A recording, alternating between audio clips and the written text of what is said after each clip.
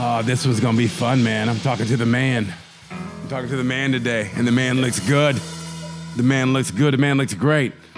He's a young man, and he is the man. Hey, it's BT on Tales from a Gemini, and we're going to get right to it. A special, it's like a Sunday. Usually I do these on Tuesdays or Wednesdays, but I've been traveling a lot, and I wanted to get this guy on forever and a day, because this guy was like, and he still is, I think, one of the few, or one of the first that I know of when I first started getting into motorcycles. He was one of the first that I'm going over to Europe and show these guys what's up. And I remember meeting, and I heard about this guy from his manager, and it's like, hey, it's this one kid, man, we're going to see. And then I meet him, and you meet this kid, you go, this guy's great. And then you see this guy, look at these Sunday matinee idol good looks. I remember when you were like 12 or 13, I think it was. Do you remember meeting me for the first time? Mm-hmm. Yeah, it was at Coda. Yeah, I remember that. I was like, this kid right here. And you were like the nicest kid ever, just packed full of talent. I was like, okay. And now look at you, man. Y'all grown up. And I just found out he's got his own condo. How old are you now? 18. You're 18 with your own condo. How do you pull that off? So basically what I did was going back, what I ended up doing, because obviously credit's the most important thing. So what I did was at 16, I ended up putting myself as an authorized user on one of my mom's credit cards. So right when I turned 18, I already had a credit score. And then what I did from there was I got a credit card right on my 18th birthday. And then I got a personal loan and just start building it from there. I hate you. At 18, I think I got like a bottle of Polo Cologne. I think I got Polo Cologne, and I think I moved out of my parents' house to a stinky dorm room in Miami, Oklahoma, so I could pursue my wrestling career, which lasted about a month. And this kid gets a credit card. I hate you. I really hate you now. You're living the dream at 19, a condo, living it by yourself. You living by yourself? Yes. Yep. All me. I hate you, David. I hate you. I really do. But man, seriously, congratulations on that. You know what honestly that is? That's great parent. Wyatt, I thought your parents were great. I'm sorry. This is even better. My producer is about your age. He's just a little bit older. He's 2 years older than you. And he owns all this right here, right? I mean, we're on the streets of Indianapolis. Everybody walks by. That's why I'll be talking to you and you'll see me wave because people can hear us. We're broadcasting that live on the streets or whatever. And I thought his parents were, but man, honestly, I think he's got you beat, bro. I think so. I gotta owe pretty much everything to my parents. You know, one thing that I always appreciated from my parents was growing up, I never necessarily had all the things they never had. Like they never spoiled me or bought me all these crazy things, but they always taught me things they were never taught. You know, and that's something I really appreciate now as I'm getting older. Getting older. You're 19. You're getting older. Man, as I'm getting, oh my God. You're only 2. As he's getting, oh my gosh. It's serious. As he's getting, okay, what things did they teach you? Well, I mean, the big thing from my dad, you know, it's kind of hard to pinpoint one thing, but, you know, there was little things that he would do, you know, as I was a little kid, kind of like, for example, when I was racing in Europe and stuff like that, or traveling a lot, he would have me do a lot of things all on my own, do a lot of things independently. And it kind of gave me that sense of not necessarily relying on others for certain things, you know? So then at a young age, when I really was traveling to Europe all by myself, it wasn't one of those things where I was afraid or nervous or I couldn't handle it mentally because I had been in that position kind of before. No, I like that, man. I was going to ask you about that. Like, what was it like? And I'm just going to go all over the place, actually. But yeah, when you traveled in Europe, because like I said, you were like the product. You were like the first one that I know of that was like went over to Europe at a young age. Like, okay, I'm going to test my talents against these guys. So you were over there. Like, how uncomfortable did you feel, or did you go into that situation knowing you were going to be uncomfortable and dealing with that? Because they say one of the greatest quotes I think somebody said was, "It's always good to feel a little bit uncomfortable because you become more focused that way." Absolutely. So for me, it was kind of interesting, right? It was, even with the emotions, it was kind of all over the place. So originally how that even came to be with me racing in Europe was at 11 years old, I won the national championship here in the US racing a 125 against adults. And so for me, because of my age, I couldn't race Moto America. I couldn't really progress. So there was nowhere really for me to go. And at the time, I was sponsored by Dainese Leather Suits. Yes. And they put me in contact with a team called RME Moto in the Moto3 Italian Moto3 Championship. Mm-hmm. Basically, they said they were a part of the VR46 Academy, which was cool. And they basically said, we'll give you one wildcard ride. It'd be good publicity for us having an American rider come to the Italian Championship on an Italian team. So they said for us, it was a no-brainer, right? Yeah. So initially going there mentally, it was all excitement. Like, I'm so excited. It was nothing but positive thoughts. Like there wasn't, and then, again, I was 11 years old. I had just turned 12. I ended up riding on track the day after my 12th birthday because they had to make an exception for the rules with the minimum age requirement. Yeah. So originally it was 13. They changed it to 12. And so for me, it was just a 12-year-old kid, nothing but positive. Like, I get to race in Italy, Same with my parents. My dad had never raced a motorcycle previously, so this was all new experience for him. Now he's seeing these tracks you see on TV, watching MotoGP. And so we ended up going there, and I ended up finishing 5th out of the best 30 Italian kids.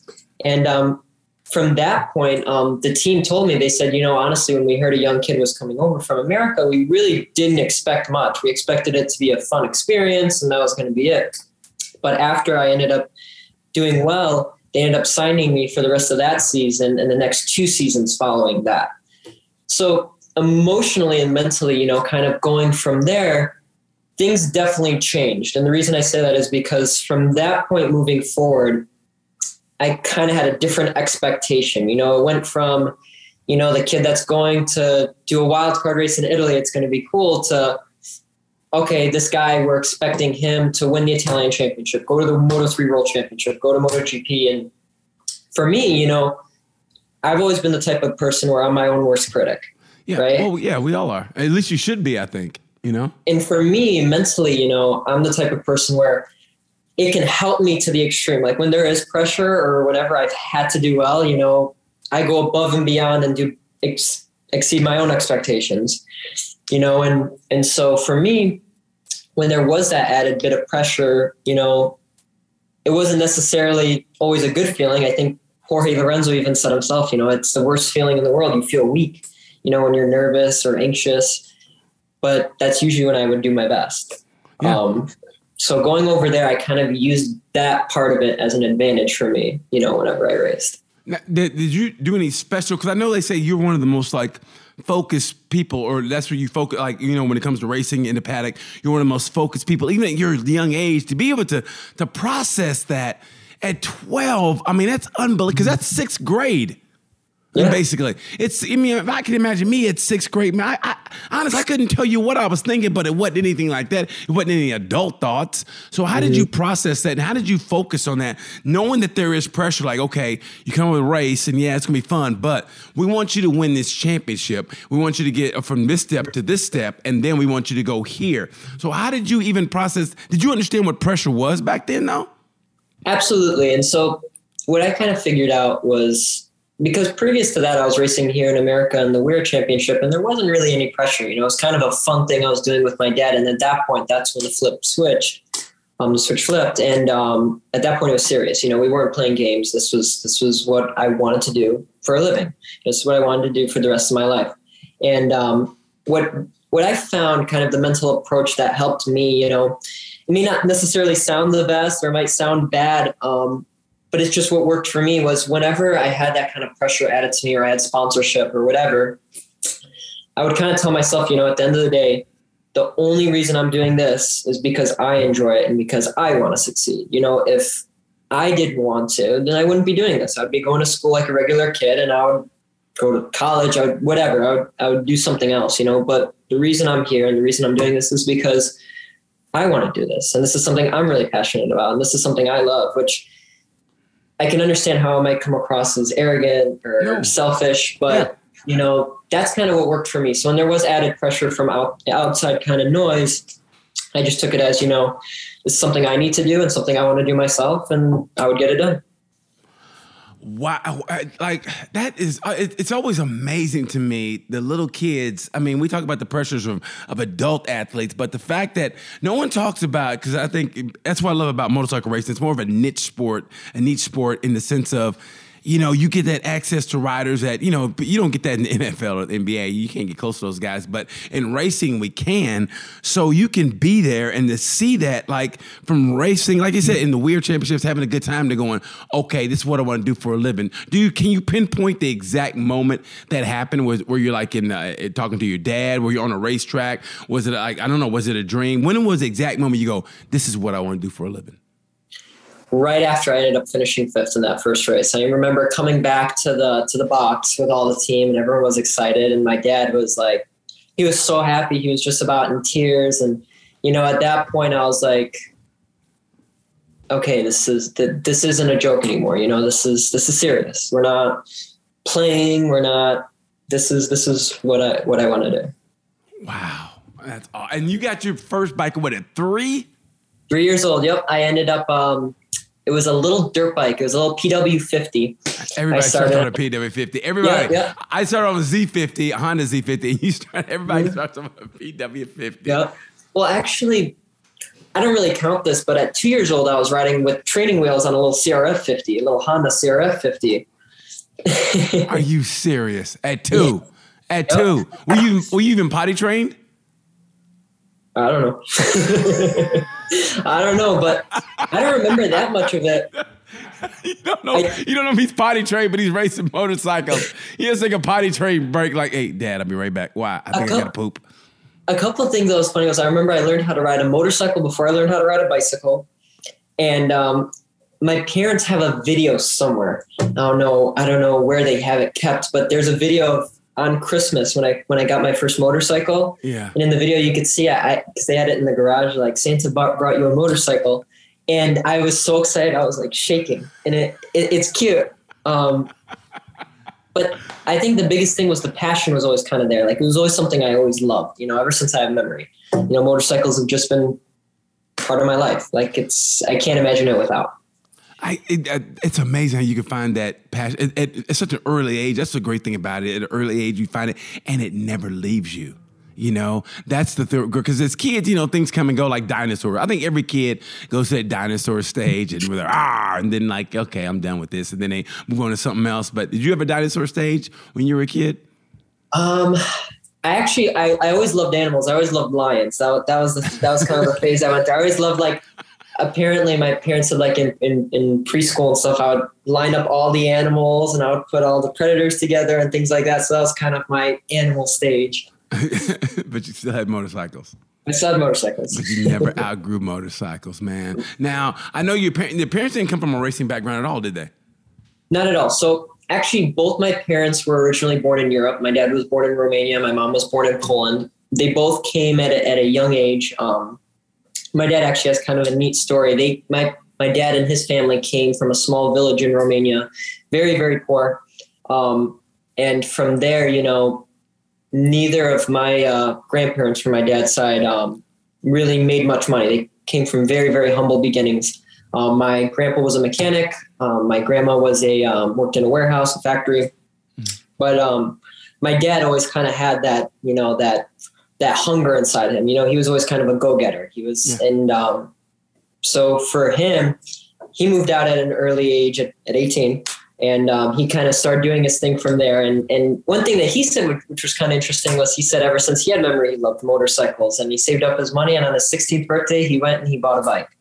And my mom, she came from a middle-class family, nothing too crazy. And, you know, they came over and that was kind of from there. It's kind of funny. Both my parents grew up in a very close by neighborhood, but they didn't meet until they were both in their, my mom was in her 30s. My dad was in his 20s. And, but anyway, my dad, he kind of, he did it as a hobby. You know, he rode bikes on the street. He never did much. He ended up doing some track days. He was always a fan of like MotoGP, AMA at the time. But he never raced. He never competed. And so how did you, so those, I guess, those roots or whatever came to you, and now do you feel like he's living the dream through you in a way? I think that he definitely, and that's kind of where I get into he taught me things he was never taught. Like me and my dad are so close. Like I love it. Yeah. I see the pictures, man. And it hits me right here because it's genuine and I love it. I think it's great. Mm-hmm. And so for us, with us, we've always been so close, and, I mean, it might be biased, but I personally don't think he kind of lives through me. I think that he, just based on the way I see him talk to other people or interact, he seems like he's just really proud, and I really appreciate that. It always makes me feel good to make my dad proud. And like, there was a few things, like my first ever race win on a motorcycle happened to be on Father's Day. Oh, that's great. My first professional podium was on my dad's birthday. Like things like weird little coincidences like that, like just make us super close. What is it about? Okay, road racing families and motocross families are different. Motocross is a little more like, I think it's Villapoto. I think he and his like they were a very strange relationship for the longest. I think they're good now, but motocross like stresses families out to the point of like, I mean, I don't know what it is. I mean, they're both expensive sports. The kids start off early. They got to make a decision, like you said, about 9 or 10. Like, hey, you want to do this for a living? Because I got to put the house up for a mortgage or whatever. So, but it seems like motocross, but it seems like road racing families are more close knit and they keep it together. Where motocross families look like they're like a Jerry Springer episode. So, like, why is that? Do you think? So, honestly, even in road racing, you'll see things like that happen. Like, for example, Jorge Lorenzo, him and his father never had a good relationship, and same with Casey Stoner, him and his father don't have a good relationship. And I could kind of see why that might be. Like, there's even been times, in racing with my dad and I where we've got into it or we've had disputes and like over what? Over what? Like what? Well, the big serious things, and which can affect any of the families, would be, at that point, like when I'm racing in Europe, when another kid is racing in Europe and the family really does mortgage a house, at that point, the parents kind of put that pressure and they have that expectation for their kid. Like, okay, you have to go and do this because I did this for you. And that's where kind of you leave that fun, happy, loving kind of environment and you get into the more serious business part of it, where you think about it, at 12 years old, 13 years old, a kid doesn't think that way. That's just not on their head. So that's where, you see kind of that hate get built. But, with my dad and I, he never really kind of put that on me. I've seen that with other kids that I've raced against and their father-son relationships. But like, my dad never put that on me. Like, he always made it very clear that the only reason he was doing this was because he was happy to, or because he wanted to, just because, he never put that expectation on me. Like, yeah, I'm doing all this for you now, but you're going to do this for me later. Or that was never the case ever. That was never the case at all. He always did it out of kind of the kindness of his heart, not necessarily with any expectation on mine. And that's why I think me and him just kind of work. That's beautiful, man. I love hearing that. So as you come over to Europe, and I asked Sean Dylan Kelly this, what was your first oh shit moment where you're like, this is a different level right here? He tells a story. If you see it, he tells a story about he said he's got it pinned and he's feeling good about himself. And then Raul Fernandez just comes around him like, whoa, and he's like, are you shitting me? So I remember I watched that episode. But for me, it was the first weekend that I was racing in Italy. It was actually at Mugello. I remember there's two kind of times. The first one, the big one, was I remember in practice even. This wasn't qualifying. This wasn't the race. We're going down the front straightaway at Mugello, which on a Moto3 bike feels like forever. Yeah. So you're going down. And the other guys, when they would draft next to me, they would come as close to me as possible and they would bump me with their elbow and they would push me all the way out onto the white line until I rolled off and let them by. And I was like, this is how they race here. And I was like, and I remember at the time I was like all fuming and angry. And I remember I came back in and my dad's like, well, then give it back to them. I don't know what to tell you. He's like, just give it back to them. And so I did. And, and there wasn't any kind of, hate or feud or anything like that. That's just how they rode. And then the second point was, I remember battling in the group with these Moto3 guys. And at one point I had gotten to the front of the group and I started opening up a little gap. And what they would do is if they saw I was starting to get away, going into certain corners, they would outbreak themselves, know that they're not going to make the corner, but they would push me wide and bring me back into the group with them. Oh, that's dirty.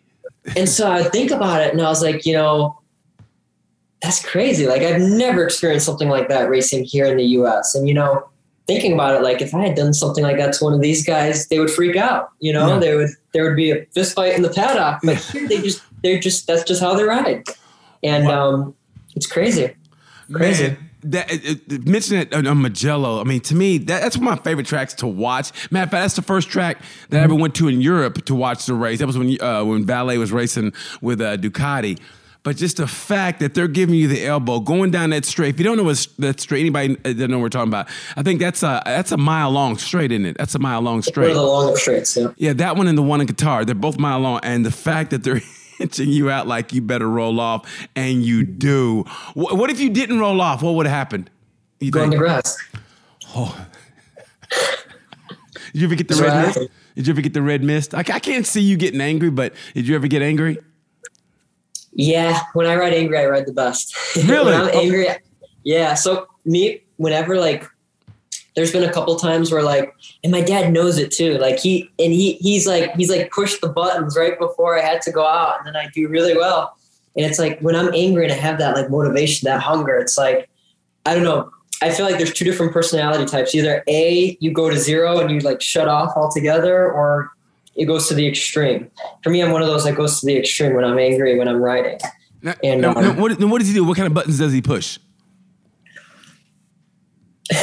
And what makes you mad? What makes you go, okay, now you're going to get the real Damien?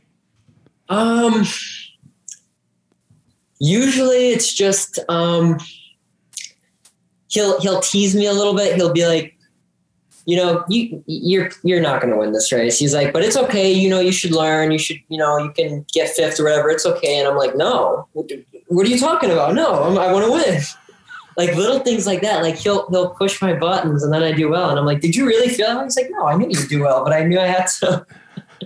So it's not just him that's done that either. It's sometimes it happens on accident too.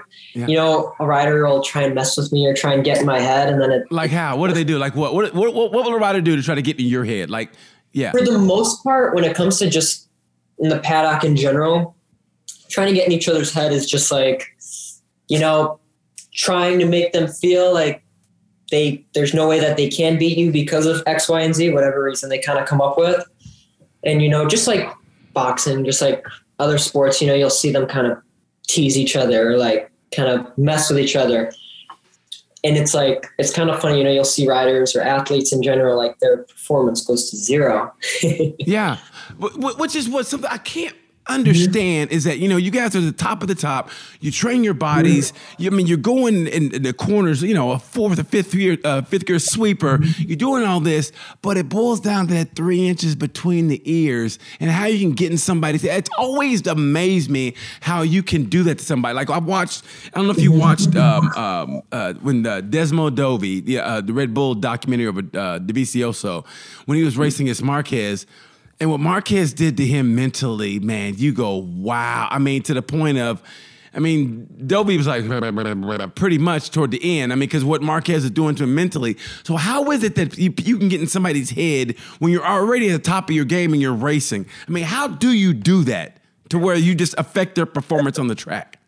So honestly, again, we go back to those kind of two personality types. It can go both ways. I don't necessarily know how people let it affect them just because I'm the other personality type, and for example, the other personality type being a Marc Marquez or I remember I heard a story about Michael Jordan where I forgot what player it was. And they were doing well in the game. Fourth quarter came and they're like, oh, I'm doing well, blah, blah, blah, blah, blah. And Michael Jordan's like, oh, okay, you're not going to score for the rest of the game. And that just something like that. And then he made it happen. Same with Rossi and Sete when he goes, "You'll never win another race again," and he didn't. He did. How do you? I'm like, how does that? And you met Rossi, by the way. You were in his like little academy. What was that like? So that was amazing, just because I was able to ride on track with him at Misano. You know, they would do those private days where he would ride the R1 and the other academy guys would ride, and then I would ride the Moto3 bike the couple times I went for the testing. But that was crazy. You know, the majority of it wasn't Italian. My Italian isn't the best. But just kind of being in that environment, you know, you it's hard to explain. You have this weird feeling, you know, you have all these riders who are literally the best in the world. And, you know, just being around them, feeling their presence, like it motivates you, you know, it makes you feel like, you know, I belong here. This is where I should be, you know, and it just motivates you to train harder, to ride harder, and et cetera. What did anything being there affect your training on or off track when you came back here? Like, see how they did it, and did it work for you? Like sometimes, you know, somebody's training methods won't work for you, but you appreciate how they did it, or maybe you can extract little elements from that. So like, did anything they did make you go, aha, that's what I need to do? Yeah. So what I kind of have learned is that all the riders have different ways of training just based off of personal preference. You know, there isn't necessarily something that all the guys are like, I have to do this, otherwise I can't ride. A lot of it does come down to personal preference. Like some guys like cycling, some guys prefer running, some guys prefer flat track, some guys prefer motocross, some guys do both, you know? But one thing I noticed, regardless, this went across the board for all of them, is whenever they did any kind of training, they did it to the max. You know, if they went cycling, they want to compete in the Tour de France. If they went motocrossing, they want to race in MXGP. You know, that's the mentality they have going into every single training, regardless of what it was. And that's something I definitely learned. You know, there are no easy trainings. There are no recovery trainings. It's all, if you're going to do something, you're going to do it to the best and figure out how you can do it at the best. That's something that I learned. Now, this is a hard one because it's like there's no shade being thrown here, but it's like, and this is where I kind of like felt for you, because in the same way, like I lived in LA forever trying to, you know, get the career going, whatever. And then so when I got, you know, I was banging my head against the wall going, you know what, I got to leave here. So then I moved to Indy, and there was kind of a little bit of depression, and it kind of still there sometimes or whatever. But it's like, because I felt like, you know, I left the dream or whatever. But, you know, then I rebounded. I got this, and then I still do comedy, then I do acting, whatever. But for a little bit, there was a little bit of a depression because I felt like I was giving up on the dream or whatever. And now I found my footing. Did you ever feel that way when you went to Europe and, you know, not to say it didn't work, but, you know, it didn't get to, you know, like Moto3 or whatever, but you're still racing. So when you came back, was there like a little depression or like, wow, that was tough, and I didn't do as well as I wanted to, blah, blah, blah, let me regroup? I mean, did you feel a little bit of that? So definitely. So when it came to that, the hardest thing for me, you know, when I first came back from Italy, I left Italy, you know, kind of on a high note. By the end, racing in Italy, I was always racing at the front of the group. You know, I was battling for podiums. I was battling for wins. So I was kind of there. So when I left Italy, I didn't necessarily have that kind of feeling inside.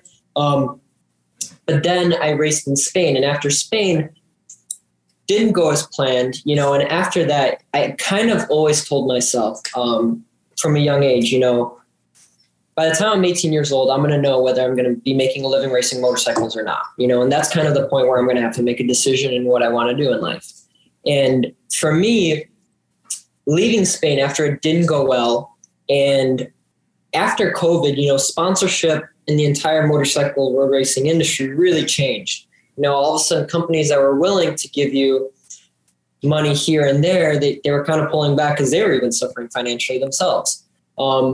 So for me, when I came back from Spain, and I was like, okay, my plan was I want to race Super Sport 600 in Moto America. All of a sudden teams are asking for $90,000 just to race for their team. They're asking for $120,000, you know, and now that I am reaching young adulthood, I have bills myself. You know, I can't take $120,000 out of my pocket that I don't have to go race, you know, and I'm not making any. Does that make sense? Just sell the condo. Yeah, right. You're young, man. You can live in the back of a pickup truck. I mean, take a shower at the gym. I mean, come on, dude. Sacrifice. So when I did come back, that was kind of the situation we were in, and we couldn't find sponsorship that was willing to cover all that. And, at first I was like, you know what, I'm going to have a fun hobby for the rest of my life. And, it is what it is. But going into Windsor, like, it killed me inside, like knowing that I don't get to do what I love most and what I do better than I do anything else. It hurt, it stung. And especially during the winter when you can't ride anyway, it boiled inside, it lingered on me, and it really, really bothered me. So what I ended up doing was we ended up getting with a dealership that been a part of, my racing since I first started at 8 years old. And, they were going to let me use a CBR 1000 to race in the WERA National Superbike Championship. And so, my mentality was, I'm going to go in my first season. I'm going to try and do really well. In the following season, I'm going to try and win the championship. And then hopefully it'll be much easier to sell myself as, I just won the National Superbike Championship. I'm looking to race Moto America, X, Y, and Z. So from there happened, and I ended up doing well in my first season. I ended up getting second in the national championship, won a couple races, was always kind of at the front there. And on top of that, the bike was bone stock suspension. Headlights were literally taped over. Like, the bike was stock. And wow. I was racing against these 230 horsepower ZX10s and bikes like that. And I learned a lot last year just because I had to almost override the bike, push the bike past some of its limits just to be able to keep up. So I definitely learned a lot as a rider. And what was good about that, I think, was even though I was kind of in my mind coming to an end of my racing, I was still improving as a rider. I never did take a step back. I always was moving forward.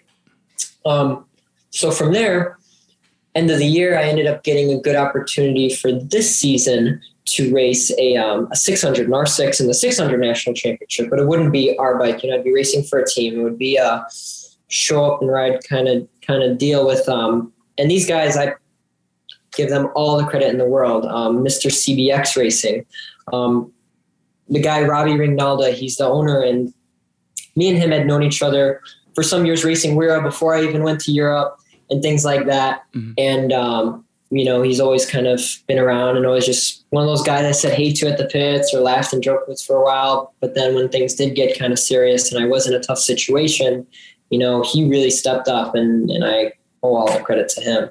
So for this season, that's kind of what I've been doing. I've been racing the National 600 Championship, and but kind of one thing that is very different now that I am getting into young adulthood is that, again, I have bills, so I work a full-time job on top of all that. So my priorities and mentality are kind of different now than they were before, if that makes sense. Yeah, but okay, have you ever thought about, like, even though you're born and raised in Chicago area, whatever, you ever thought about, like, maybe moving to, like, I don't know, California or Florida where the weather's great and you can, better train, especially Florida. I mean, you could, in California, you can race there all year round. It's better training wise. You ever thought about that? The thing that's tough about that is both of my parents wouldn't be able to pick up and move. This was before. Yeah. They were never really able to kind of pick up and go. My father's a police officer. My mom works in a hospital. They were never really able to pick up and move like that. So we kind of made do with what we had. And now I'm kind of at a point where I wouldn't be able to move that far away. I'm just not in that position. I just wouldn't be able to right now. If something really presented itself, depending on where it would be, it would be something I'd have to talk about, but it wasn't never really on the cards, just kind of moving to somewhere warmer. Now, there's always things we don't see. We talk out of our ass when you want to be like me. We talk out of our ass what happens, but like what happened in Spain during I think it was the European Talent Cup or whatever you race. Like what happened there? Like sometimes it's the bike, sometimes it's just not working, and you can't really put your finger on it. Like if I could be so rude to ask, like what really happened? So first thing was originally going into it. The plan was to race in the Moto3 Championship, not the European Talent Cup. Mm-hmm. When I found out that I was going to be racing in the European Talent Cup instead, the biggest thing I struggled with was, I'm 5'10", and I'm light for someone who's 5'10". I was only 145 pounds. Oh my God.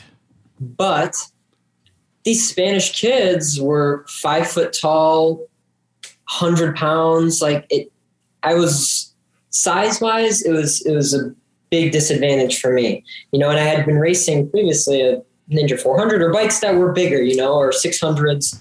Mm-hmm. So that was the first thing. And when we looked at all the data, we saw that I was losing 1.6 seconds per lap just because of the speed itself. When we compared data with other riders that were significantly smaller than me, you could see in the data, some of the corners I would be getting on the throttle sooner than them and getting on harder than them. But just because of the weight itself, it really can't be explained. That's the only thing we've kind of come down to. I was losing a significant amount of time and speed just because of that alone. That was the first thing. And, when I went over there, they made me lose a lot of weight, which as a skinny person with really low body fat, the only thing I could lose is the little bit of muscle that I did have. So I did a lot of fasted cardio. So in the morning we'd wake up at 6 a.m., go cycling in the Spanish mountains, and then we wouldn't stop really until I would either have to stop to puke or, get a real quick swig of water. So I ended up going from 145 to I ended up weighing, I think it was 126 pounds. Oh my God. You were basically being a wrestler as a motorcycle racer, basically what you're doing. I mean, honestly, because I wrestled and I know what that's like. Mm-hmm. And that is not a good feeling, man, because you're always... It's not, always hungry, always weak, yes. Always tired, not a lot of energy. And what sucked was I was still, even after kind of suffering through that, I was still losing a 1.6 seconds per lap. You know what I mean? Just from that, because we took that data at the end of the season. So for me, that was the one tough thing, I mean, there was more to it. Of course, I'm not saying I was best rider in the world. There was definitely things I could have improved on, but that was the first significant thing. The second thing that was kind of tough, especially because of COVID, when I was living in Spain, I was 16. I had my own apartment out there and I was living all by myself. You're always killing it. 16. So for me, I had no choice but to kind of grow up quickly. I had to teach myself how to cook, teach myself how to clean, learn how to get around a country where I don't speak the language. Yeah. So for me, that was kind of tough mentally, but also my family and friends couldn't just come visit me because of COVID. They couldn't fly to Europe. So I was really out there all by myself, and especially with the time change, it wasn't like I could just pick up the phone and call a friend, I probably could, but I mean, just being considerate, you can't call someone at 3 a.m. every single day. You know what I mean? Yeah. So that was kind of tough also, mentally that was something that was tough. And I think that was the biggest thing I learned coming out of racing in Europe was the mental side of it. I feel like I'm a lot more mentally strong afterwards than I was before, because it's tough to go through hard times, especially when I was racing in Europe, I was pushing as hard as I could. I was riding the bike, at the best of my ability. And, there's no worse feeling than you're doing everything you possibly can and you're just not winning. It's tough. And, when you only have really yourself to rely on, it's kind of hard to get past that, but I feel like getting past that mentally definitely changed my view or my perspective on certain things, Well, did it help or did it hinder? Because, I mean, the great thing about it, and it sounds so cliche, but I'm at the part of my life where life is a cliche and it works, is that, you get through those hard times, you find a way. I mean, it makes you just that much, it has that layer of toughness on top of it. So when you're going through it, man, I think I stayed up a couple nights and tried to watch you race. I really did. I think I stayed up a couple nights and watched your races on YouTube, and I was just feeling for you. Even though we didn't talk, I was like, God damn it, you had to be going through this. So how did you get through that? I mean, there had to be somebody you relied on, or what was your mechanism for getting through? Because some people, when Marquez wins, he goes and gets a pizza because that's the way he rewards himself, So or when times are tough, some people have maybe a dog or whatever. What did you get through or that helped you get through those difficult times? So starting with the first point you made, at the time when I was going through it, I felt it hurt a little just because, my confidence was a little lower than before. Mentally I was a little more exhausted than before. afterwards, I definitely think it helped me. I think it was definitely an advantage, getting through hard times all by yourself. It's you rely on yourself, and, I made it happen. From there, kind of the way I can honestly say I never really had an effective way of getting through it at the time being. There wasn't necessarily anything I did that was like, okay, I'm struggling mentally. This is what I'm going to do to get through it. It was one of those things where I just kind of barreled through it, dealt with it, pushed through it. And as tough as it was, that's what I did. Wow, man. I mean, to be 16 in the country, you don't speak the language, and you're by yourself, and you come through the other side, bro. I mean, you have no idea. That's incredible, because now you got to realize, I mean, it's not that you're bulletproof, but like if you can get through that, you can almost get through anything in life now. Absolutely. I personally feel like the racing over the years, it gave me so much life experience in a short amount of time. I feel like I definitely have a different perspective on life, anything in general, thanks to racing. I feel like my work ethic definitely is different, and it's a much better just because of racing. There's so much I owe to racing, and it's something that I'm still so passionate about, Yeah. There's so much because of that, and points that we're bringing up now, getting through things that are tough, that really put me kind of in the position I am now. Was there ever say, I don't know, a bad crash maybe during that time also, or just period that made you rethink, like, you know what? I mean, was there ever like a crash that made you go, huh? Not at all. So it's funny, actually, my first weekend racing in Italy, race 1, I ended up 5th. Race 2, I ended up having a big crash, and I ended up shattering the bones in these 3 fingers. You can see they're still crooked. Oh, you're like an NFL lineman, man. That one was rough because when I took my glove off, I could see the bones sticking out of all my fingers. But the first question I asked was, how long am I going to be out? Because I have a race at the end of the month at Misano. So that's a injury never kind of hindered any of my racing thoughts at all. Man, that is great to hear. I mean that from the bottom of my heart, because I would think like there has to be one. Well, there's a time, and it's always like what makes football players basketball players is always that one good hit, and they go, you know what, I'm playing basketball. Everybody has that. So I always want to know, like, when a racer, like, when does that happen for you? We have that one crash makes you go, you know what, I might not want to do this. I'm good now. I'm good. Yeah. So far, I haven't experienced that, so can't complain. So, man, like, are you chomping at the bit to get back to Europe? I mean, I hear you talking.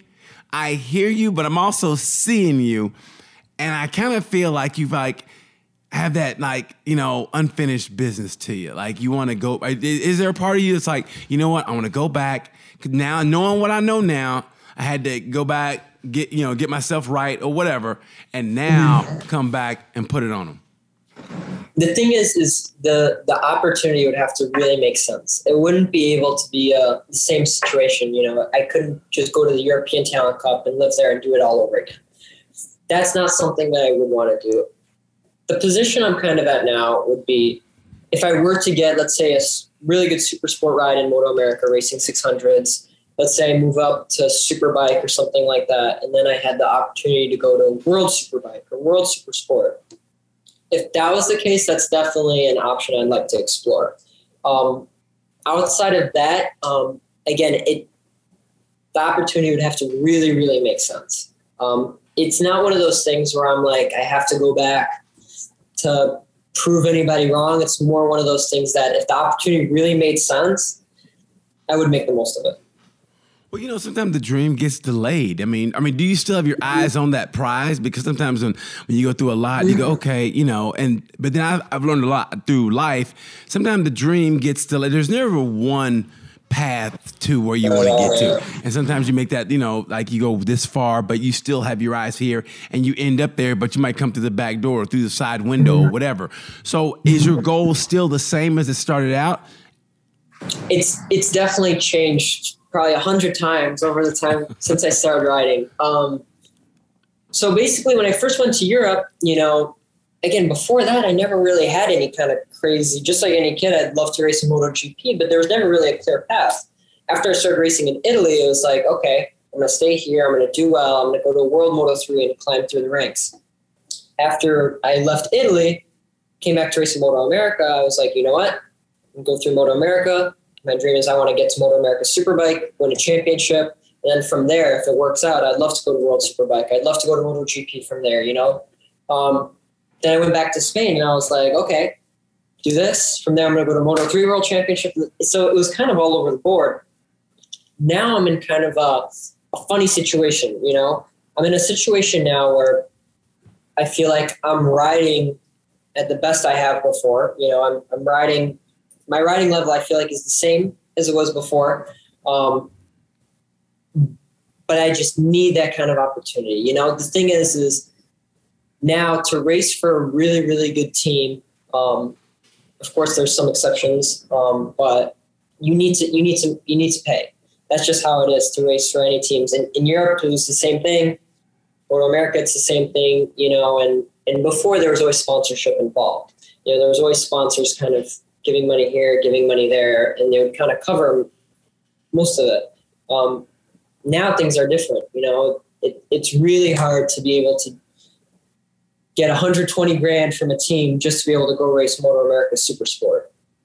You know, it's real tough. It's real tough. Teams like M4 are asking, or teams in general, I should say, are asking for money that's just, it's not reasonable for me to pay out of pocket. You know, if there was a sponsorship involved, it's different, but it's just not money that I could pay myself. So if I did get the opportunity, my dream is always just to make a living racing motorcycles. It's what I love more than anything in the world. And if I could do it, I would love to.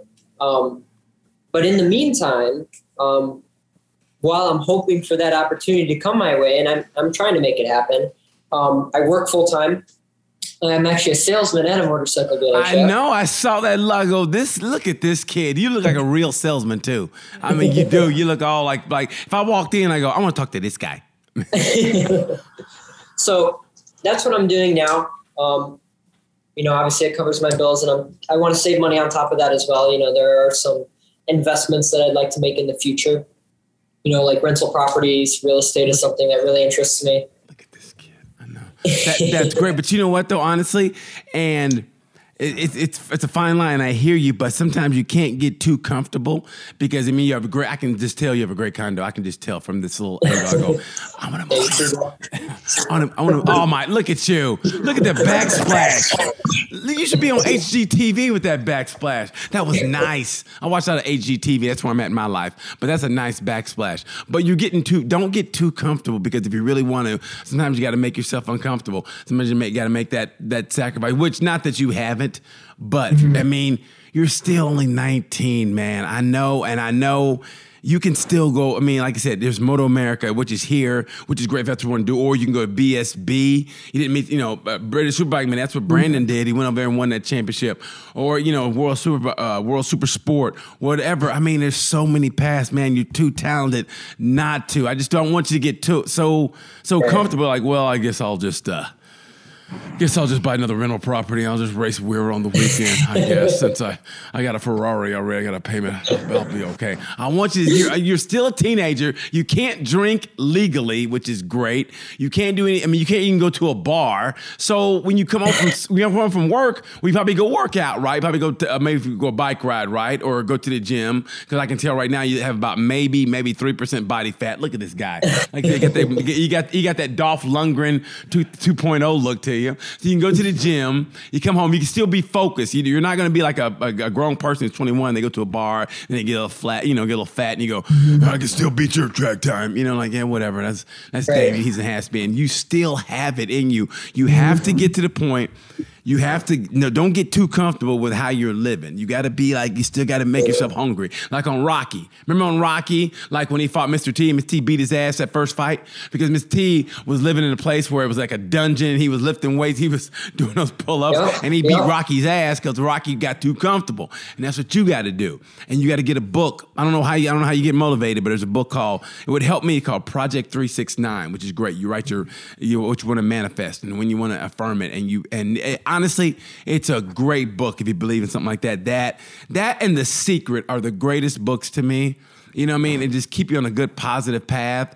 And what I like about Project 369 is that you write it out and it's proactive, and you can look at it and you chart your progress mentally every day. And it's just something I think that would help you out, because like I said, man, I know you can say what you want to say, but I know I've been there with you, D. I've been there in Laguna when you pulled it in and you talked to Heath about what's it like out there. Well, I've seen that in you, man. And you're only 19. I mean, Jesus, man, you still got it. You still got it. There's still room left in you. You still got that talent. What I say, whether it's Moto America or BSB, you can do it, bro. So like I said, don't get too comfortable. I don't want to see you on HGTV like, hi, I'm Damien, and watch how I sell rental properties. I don't want to see that, bro.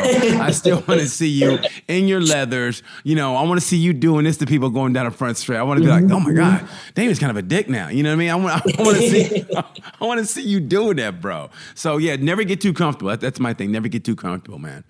No, and it's true. Like, my passion is in racing 100%. Like I said 100 times already. I can tell. You ain't got to say it to me. I don't know. Yeah. I don't know who you're talking to, because I can tell that. I can feel that. Everybody can feel that. There's people walking in the street. They're going, this guy really wants to race. I mean, I can see these people. Yeah, the guy wants to race. I don't know why he's talking to you. But yeah, so that's what you got to do, bro. You got to get you to that mental space. I don't care where you are or whatever. Man, miracles happen in this. I mean, how many people can say they were actually sponsored by or got helped by John Wick? John Wick, yeah. Keanu Reeves helped this dude, man. That's how special this dude is. Who could say that? Only you, bro. I mean, that was an incredible experience, and I think that's the most my family has ever been interested in my racing, was that period of time. Well, that's kind of a funny story also. So the first time I actually met Keanu Reeves was at COTA, and my dad was like, look, it's Keanu Reeves. And at the time, me being young, I had no idea who he was. Really? And so my dad was like, that's Keanu Reeves. I was like, okay. My dad's like, well, go talk to him. I was like, okay. So one thing that later on that Keanu said he really appreciated was when I talked to him, I talked to him just like I would any other person. We talked about motorcycles. We talked about stuff like that. And, as a guy who now I know is, top tier celebrity, anyone that goes up to him is like, oh, I've seen this movie. I've seen that movie. It's never, I don't know. They never really talk to him about things that he's really actually interested. You know what I mean? And so talking to him just as a kid, like, there's this motorcycle race, this, that, he appreciated that. And he actually contacted my manager at the time, Reese Edwards, and he actually had my family and I fly out to Laguna Seca, where Arch was having an event, Arch Motorcycles. And I got to ride with him on track and kind of spend some time with him. And we really just kind of clicked. We got along well. I would give him tips on riding and things like that. And Did you smoke him? Yeah.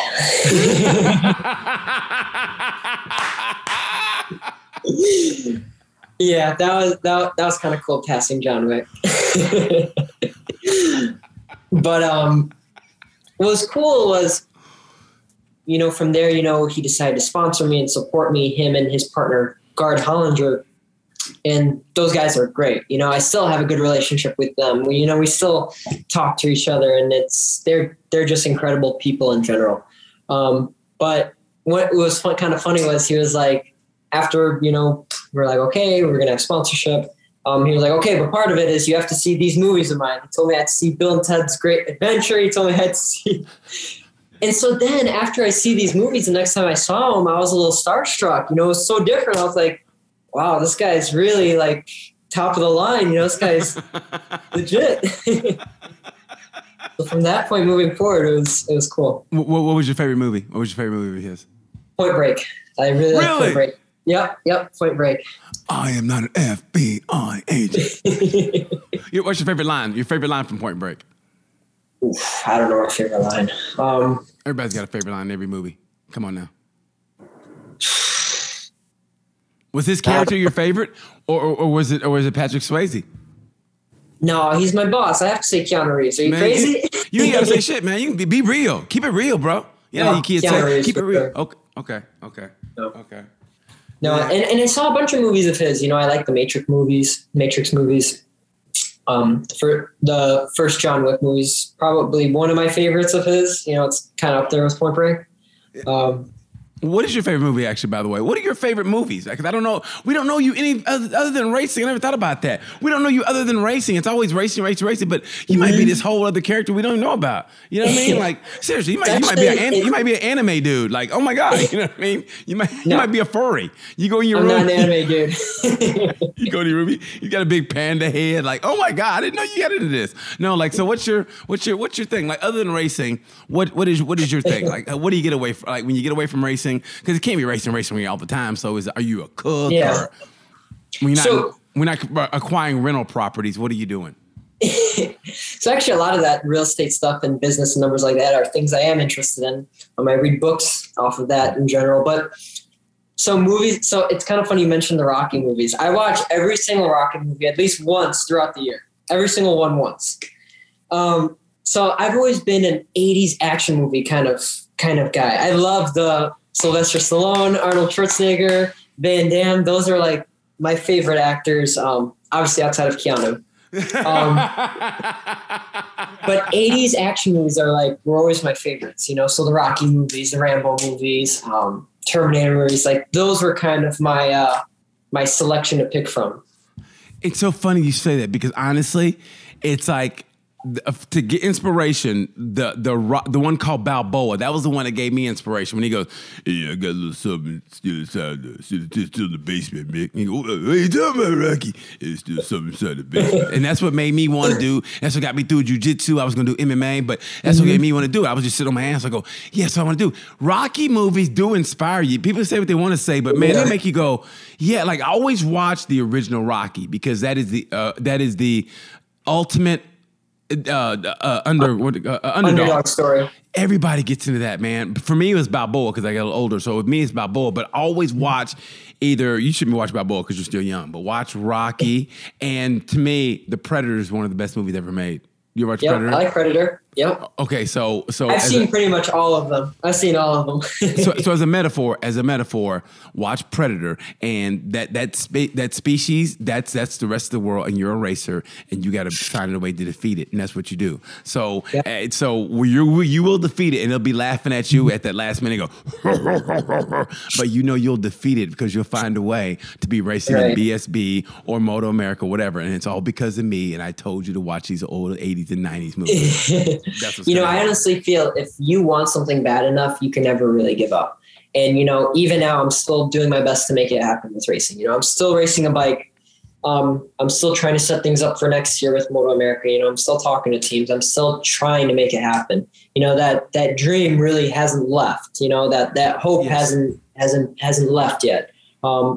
Things around my life can change kind of all they want, whether it be priorities, bills, whatever. But, what I want is still never really let off the path, Man, you said it right there. And get Post-it notes and you stick them on your bathroom window because you always have to go in and brush your teeth. I mean, I like it. You got great teeth, so you're always going to brush your teeth. So stick them on your bathroom your bathroom mirror, and you'll see that every day when you wake up. And so it'll keep you focused. I mean, you're 19, so you should be focused already. But keep you focused. I mean, don't worry about the girls. I saw the picture of you at the prom or whatever with some chick or whatever. I thought that's great. It's kind of funny that you say that. She happens to be. Yeah. Oh my God. Okay. Oh man. I hope I didn't. Oh God. She's always gonna hate me. What did he say about me? He said what? Oh my God. I hate that guy. Oh my God. Why didn't you tell me that, man? Now she's gonna hate me. No, it's all good. She's gonna cancel me. She's gonna write a bad Yelp review about Tales for Gemini. This guy's a jerk. She's awesome. She's always, she's very supportive in all the stuff I do, and she's definitely a really positive impact in my life. No, I can tell by the pictures, man. And you're a good dude anyway. And I mean it from the bottom of my heart. Like I've known you off track, and I can pretty much tell somebody who's kind of fake or whatever. You've always been nothing but just down to earth, focused. I mean, and everybody pulls for you, bro. I mean, there's, some guys get a reputation, here and there, whatever, and you go, okay, whatever. But man, everybody pulls for you, man, because you're just a good dude. And I mean it. Everybody pulls for you. Everybody loves you, man. Because I mean, you really are. You're the kind of guy that you can't help, man. You got, like I said, you got the supermodel good looks. You speak well. You got John Wick sponsor you. I don't know why, honestly, he can't have a part of his budget from that movie to help you go racing and just put put John Wick on the motorcycles. People go see the movies as you're being sponsored. But that's just me. But if I was me, if I was making movies, that's what I would do. I have a little part in my contract, but anyway, that's just me. But anyway, stay focused on your dreams. Tell your girlfriend that, tell her I was just joking. But man, listen, you stay focused, bro. We always pull for you. I know you're going to find a way. And I mean it I know you're going to find a way. I appreciate you coming in on a Sunday, man, because I know, you're 19. I don't know what you're going to do. You're 19, but I'm going to take a walk in the park. I don't know what you guys are going to do. Get another rental property. I don't know what you're going to do. But man, I appreciate your time, DJ. Before we get out of here, man, I want you to tell me what's the best racetrack in America? Best racetrack in America?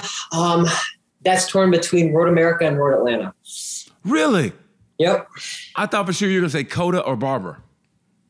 Haven't ridden COTA. Barber, I really like. I grew up racing there since forever. I really like that track. My riding style doesn't necessarily, it's not 100% suited by Barber. Road Atlanta and Road America are. My kind of riding style is, I'm a super late hard breaker. That's kind of my strong suit. So tracks with those long straightaways where you have to brake real hard, that's kind of where I make my money. Good for you. And the greatest European track you ever ridden on? Mugello. Yeah, I love that track. Isn't that great? Mugello and Portimao. Oh, I can't wait. I'm going to try to go to Portimao next year, and I'm going to Misano next week. Yep. Misano's a great one, too. Yeah, I'm flying there next week. I can't wait, man. I love going to Italy. I'm going to probably gain about 10 pounds eating their good Italian food. I can't wait, man. Man, Damian, God damn it. I cannot tell you how much, man, I was looking forward to having you on the show. Finally worked out. Brother, stay focused. I know you will. You're gonna get that dream, bro. I can just see it. I feel it. It's in your voice. It's in your eyes. I see it's gonna happen, brother. Thank you so much for your time. Anything else you want to plug before we get out of here? Absolutely. So I want to say a big thank you to MrCBX.com and 1UP5 Down Racing. Those guys again. I owe all of my racing this year to them. I'd also like to say a big thank you to Podium Motorsports Pirelli and 1X USA. And then, of course, my mom and dad. Look at that. What a great kid to his mom and dad. I love it. Damian Jigalov, thank you so much for your time, brother. It's going to happen. Follow this kid on Instagram, which is Damian Jigalov. Is it, what's your number? 78. 78. God, follow Damian Jigalov. Thank you guys for watching Tales from a Gemini. My brother, you have a great one. I can't wait to watch you start killing it again, man. I mean it from the bottom of my heart. Hey, have a great one. Tell your girlfriend I'm sorry, and and not to hate me too much. I'm BT for Tales of a Gemini. You know how I say about this time. You know the word. Peace.